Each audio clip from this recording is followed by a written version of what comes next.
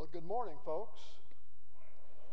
Wow, I've never had quite that loud of a good morning before. I'm glad to see you all here today. It's been the privilege that Betty and I have had for the last year and a half or so to serve here in the capacity of minister to senior adults and pastoral care at South Tulsa Baptist Church. Before that, we were members here from 2006 on till now, and it is my privilege to invite you who are senior adults to our Bridge Builders Luncheon, which is this Tuesday at 11:30 in the Fellowship Hall. I know some of you don't consider yourself to be senior adults, but you'll have a good time and a lot of fun. I see a lot of gray heads out here, and it's going to be fun if you'll come, and we'll have a good time together. We'll hear some folks, some men in our church give us encouragement, and we'll be celebrating our fabulous fathers. So I hope you'll come and we'll have a good time together. Well, let's open our Bibles today. I want to think about Jesus today, about how he is the greatest. This is Memorial Day Sunday, and we have many opportunities to think about what kind of losses we have experienced in our life. Many of them have been great losses. And today, we think about Jesus, who is the greatest. We turn to him and lift up our voices and say, Lord, bless us today. We need you in a special way. I want us to think for a few minutes about another great man, though none as great as Jesus. I want us to think about the surprising presidency of George Washington for just a few moments. I remember as a first grader in elementary school, as I entered the building, I saw a picture on the wall of an older gentleman with long gray hair, and I asked someone, who is that? And they said, well, he's the father of our country. I thought to myself, that's why he's so old. And someone said, well, that's the first president of the United States, George Washington. You know, as I've gotten older, I've come to realize what a surprising presidency George Washington had. It was surprising to people who had a previous impression of who he was.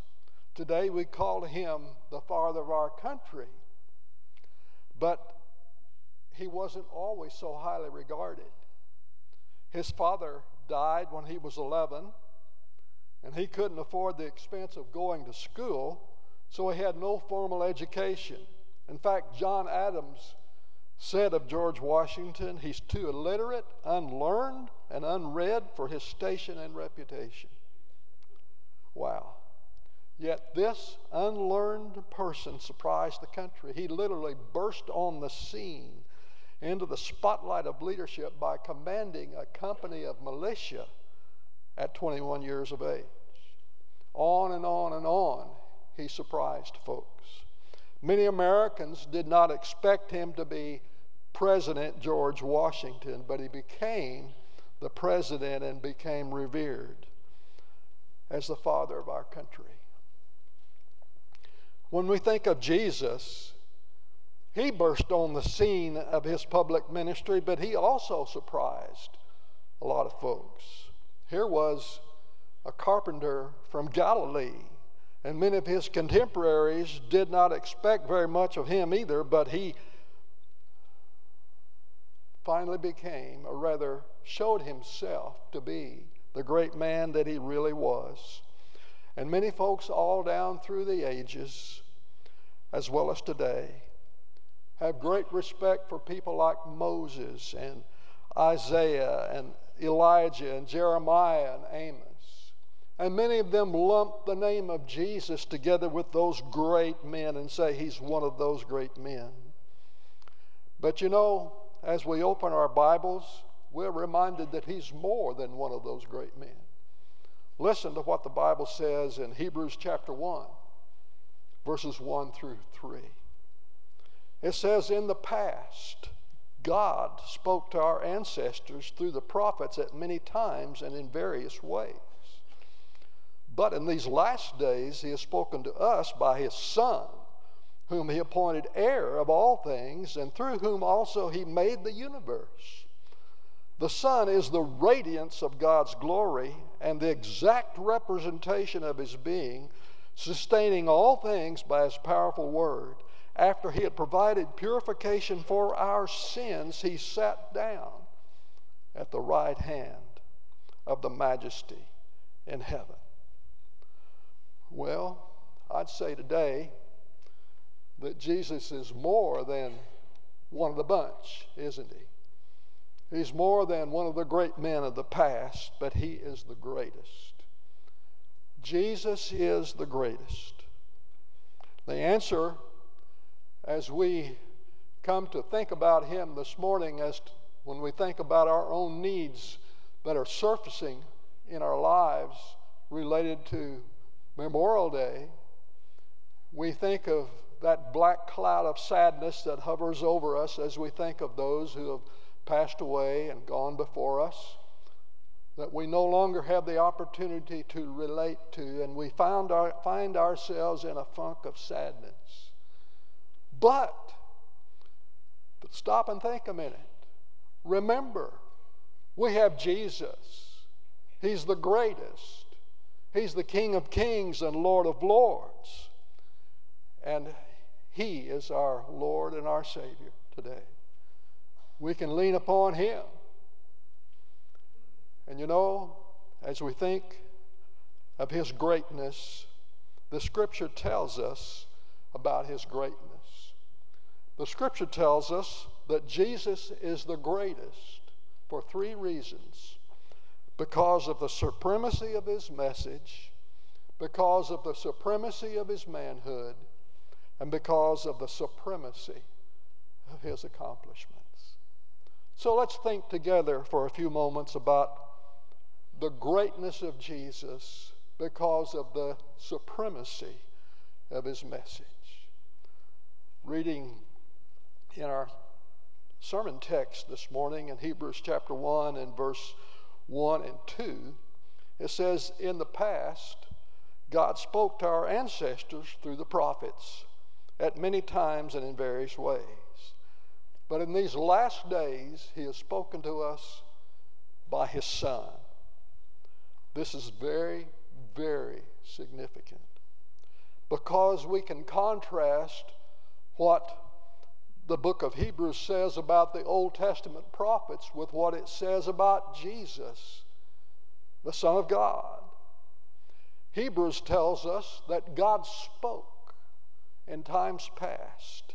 In the Old Testament days, he spoke to people. And he spoke through the prophets.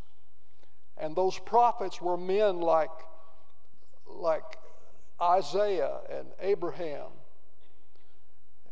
and Amos and Hosea and Jeremiah. So many great men of the past that spoke God's word. And it was authoritative words. Their words were powerful. Those words commanded the people of their day to get right with God. And by the way, those words command the people of today to get right with God. But as we look at their writings and compare them with the way Jesus related to us and has related to us the message of God, their message was fragmentary. People like Amos spoke about social justice. People like Isaiah spoke primarily of the holiness of God. People like Hosea spoke of the God's love and forgiveness. And each of those Old Testament prophets' words were authoritative. They were the Word of God, but they were just fragmentary of what the full statement of God is all about. We listen to what the Bible says about Jesus, and it says about him, it says in many times and in various ways, he spoke through the prophets, but in verse 2, in these last days, he has spoken to us by his Son. And so as we think about what Jesus said about God, what the Son of God was expressing about his existence, his love, we realize that he was not a fragment of God's truth. His message was not a fragment of God's message, but in Christ, his message was the whole, complete picture of God's truth.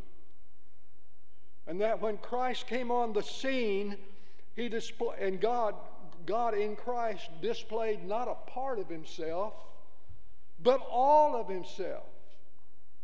All of his power and all of his love. What God said through the Old Testament prophets was important, and it's still important for us. I remember relating to a gentleman one day that said to me, I believe in Jesus and I read only the New Testament.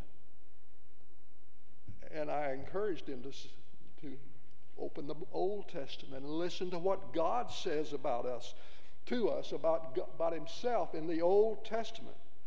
And you cannot minimize the importance of the Old Testament. I read the Old Testament every day, and God speaks to me. And I never fail to have a confrontation from God in the Old Testament. But what God said through Christ is the greatest ever. In John chapter 1 and verse 14, the Bible says, the Word became flesh and dwelt among us. We beheld his glory, the glory as of the one and only begotten Son of God, full of grace and full of truth.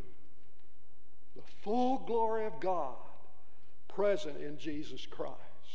And though the Old Testament prophets speak with authority about the message of God, and we should believe it and we should follow it, we move to verses of Scripture in John chapter 3 and verse 16, and it says it all. It says it best. For God so loved the world that he gave his only begotten Son, that whosoever believeth in him shall not perish, but have everlasting life. And what that passage of Scripture says basically is this: the one who believes in Jesus will absolutely not perish in hell, but has eternal life and will go to heaven. A person today in the 21st century, just like people in Jesus' day when he walked this earth as a human being, as a man who was God in the flesh, people can still give their lives to Christ and can still receive the blessing of eternal life and can still be forgiven and know that they're going to heaven because Jesus their life. They've accepted him as the Lord of their life. Yes, the Old Testament is an authoritative word for us, an authoritative message. But the message gave to us in Jesus Christ is the perfect message, the entire message. He sent the message that he has of his love and mercy and forgiveness in the person of Jesus Christ, and said, whoever calls on the name of Jesus shall be saved. Let me tell you, that makes Jesus' message the supreme message today. And Jesus is the greatest because of the supremacy of his message. And so we better listen to Jesus. We better. Listening to Jesus and deciding not to follow him is like a gentleman that drove through a bridge out sign just because he didn't believe it was true. And experienced the tragedy that he didn't know was ahead. Jesus is the greatest today because of the supremacy of his message. But equally important today in our day and age is not only is Jesus the greatest because of the supremacy of his message, but Jesus is also the greatest because of the supremacy of his manhood. Look in the few verses that we have remaining in our passage today in verse 2, beginning in verse 2 and going down through verse 3. There are three issues that stand out to us that tell us the supremacy of Jesus' manhood. It says, first of all, he was appointed heir of all things. That's in verse 2. Heir of all things. Betty and I had a friend in an earlier church whose father willed him his ranch, 500-acre ranch. Our friend told me one day, he said, you can come out here any day as long as I am here, and I will let you come in, but you've got to go where I tell you to go. You cannot drive in my pasture. I don't want ruts from your truck in my pasture to ruin my pasture. And he said, you can go in there and you can target practice, but only at this one particular place because it had a backstop of a large mound of dirt that I could target practice, shoot my gun into, and it would not harm somebody else. And he was telling me, he was saying that my father used to own this, but I own it now, and it's mine. And as long as you're on my place, you have to do what I say. Well, I took his word because he was my good friend, and I wanted the privilege of going on his property. And you know, as we read this Bible about what it says about Jesus being the heir of all things, you know what that means? It means that every single part of the universe, from the atoms to the solar systems, belong to him. He has ultimate control over all creation. The second point from this verse and verse 3 that describes the supremacy of his manhood, not only is he the heir of all things, but he is the radiance of God's glory. The brightest rays of God's glory shines in the person of Jesus. Now, let's see if I can relate to you something that made this truth more believable and more down to earth for me. When I was a child, I discovered that I could use a magnifying glass on a bright, sunshiny day, and I could have a newspaper underneath that magnifying glass, and I could focus the rays of the sun to one hot point on that newspaper, and I could set it on fire. I was telling this story to someone to the other earlier group in the earlier worship service. One guy came up and said to me, said, you can do that to ants too. I never had tried it. I know I'm going to get letters from environmentalists who don't want me to say that. But now, let's think about that a moment.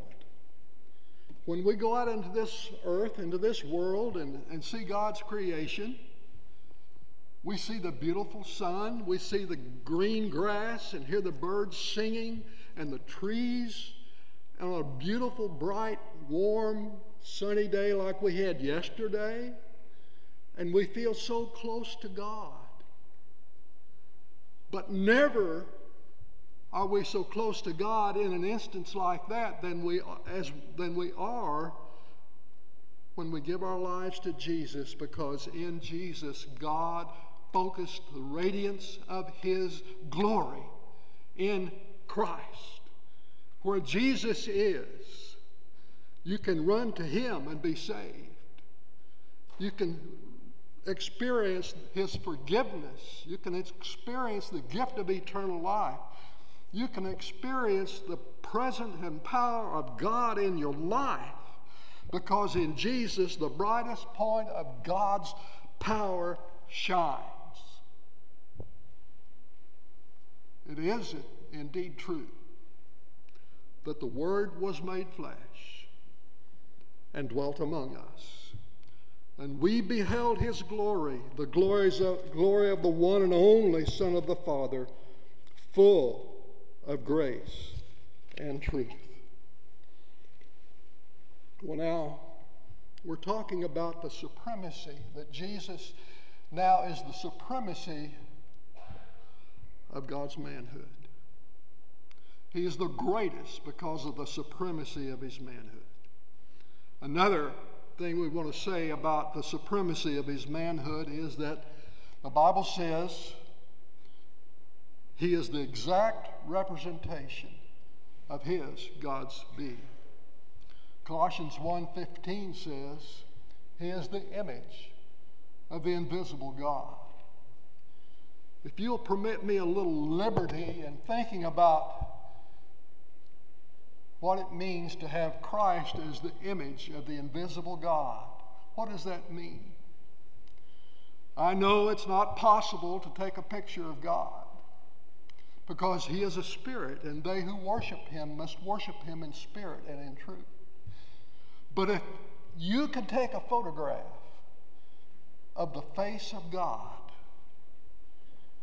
it would be the face of Jesus.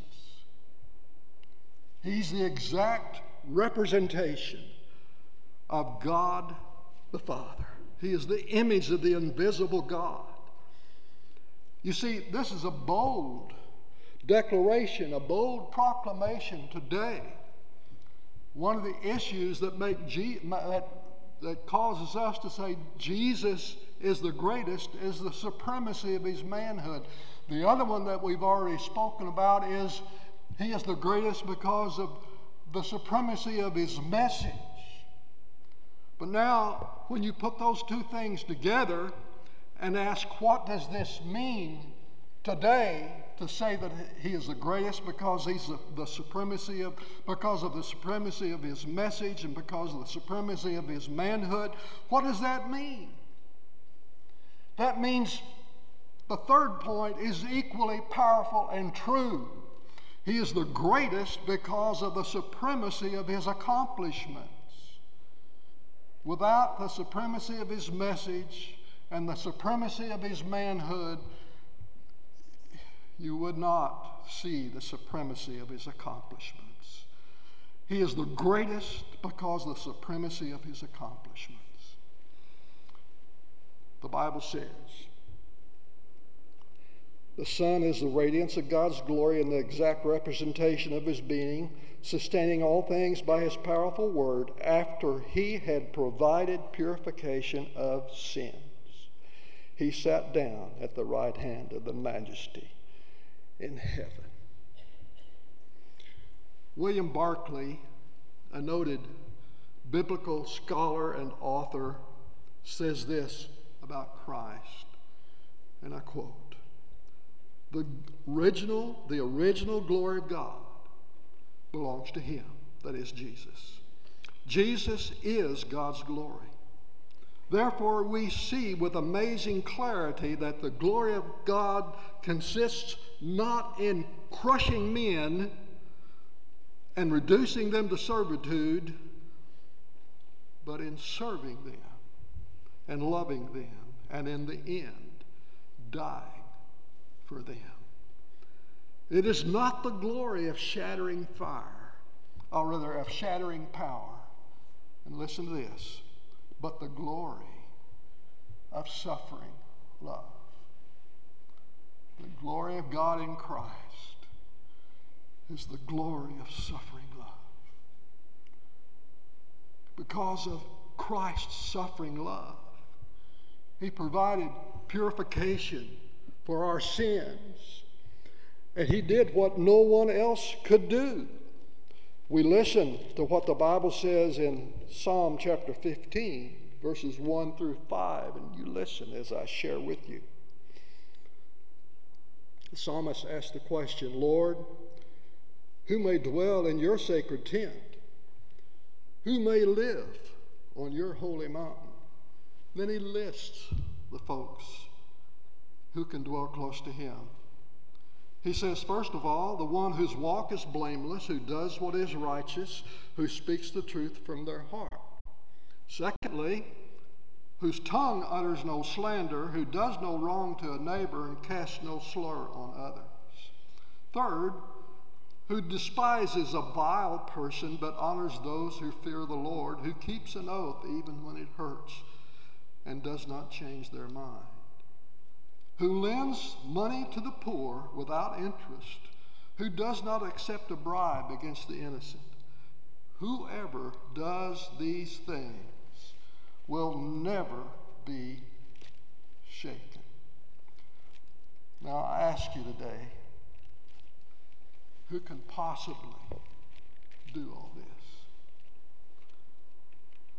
Who, if you're people like you and I are, who can possibly do all this? We're flawed. We're not perfect. We can't. Unless we give our lives to Jesus. We can't rise to the level of being accepted by God on our own goodness. But listen to what the Bible says about what God did for us in Jesus. It says God made him who had no sin to become sin for us, that in him we might become the righteousness of God.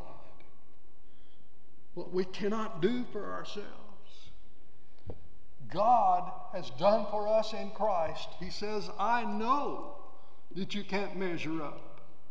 Therefore, I sent Jesus to die on the cross for your sins and take your sins upon himself, and in return give you his forgiveness. It's the wonderful miracle of exchanged strength. We exchange our sins and our guilt for God's forgiveness. So, Jesus ascended to the throne of the Father, where he assumed his place of honor at God's right hand. And today, we proclaim Jesus is Lord. He is the greatest. He is the greatest because of his message, the supremacy of his message. He is the greatest because of the supremacy of his manhood. He is the greatest because of the supremacy of his accomplishments. We can go no higher than the Lord Jesus Christ. And today, it's impossible to give too little attention or to give too much. Let me back up and say, it's impossible to give too much honor and too much glory and too many acclamations to Jesus Christ. We can't overstate his greatness. We cannot make him greater. He is the greatest of all. He is our King of Kings and Lord of Lords. He's God himself.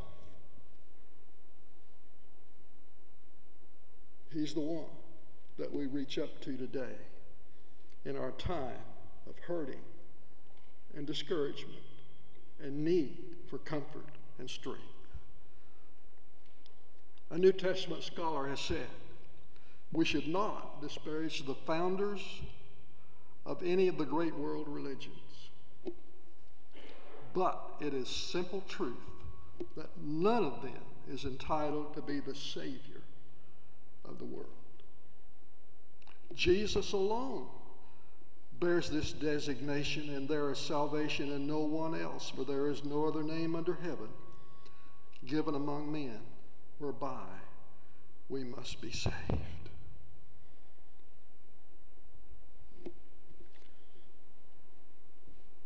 I don't know how many times I've sat in the presence of precious folks who were right on the edge of their death. They did not, had not, throughout their lifetime, up until this moment, ever wanted to give their lives to Christ because they didn't know that they needed Him. And now on the edge of their death, they knew they did. And so many times,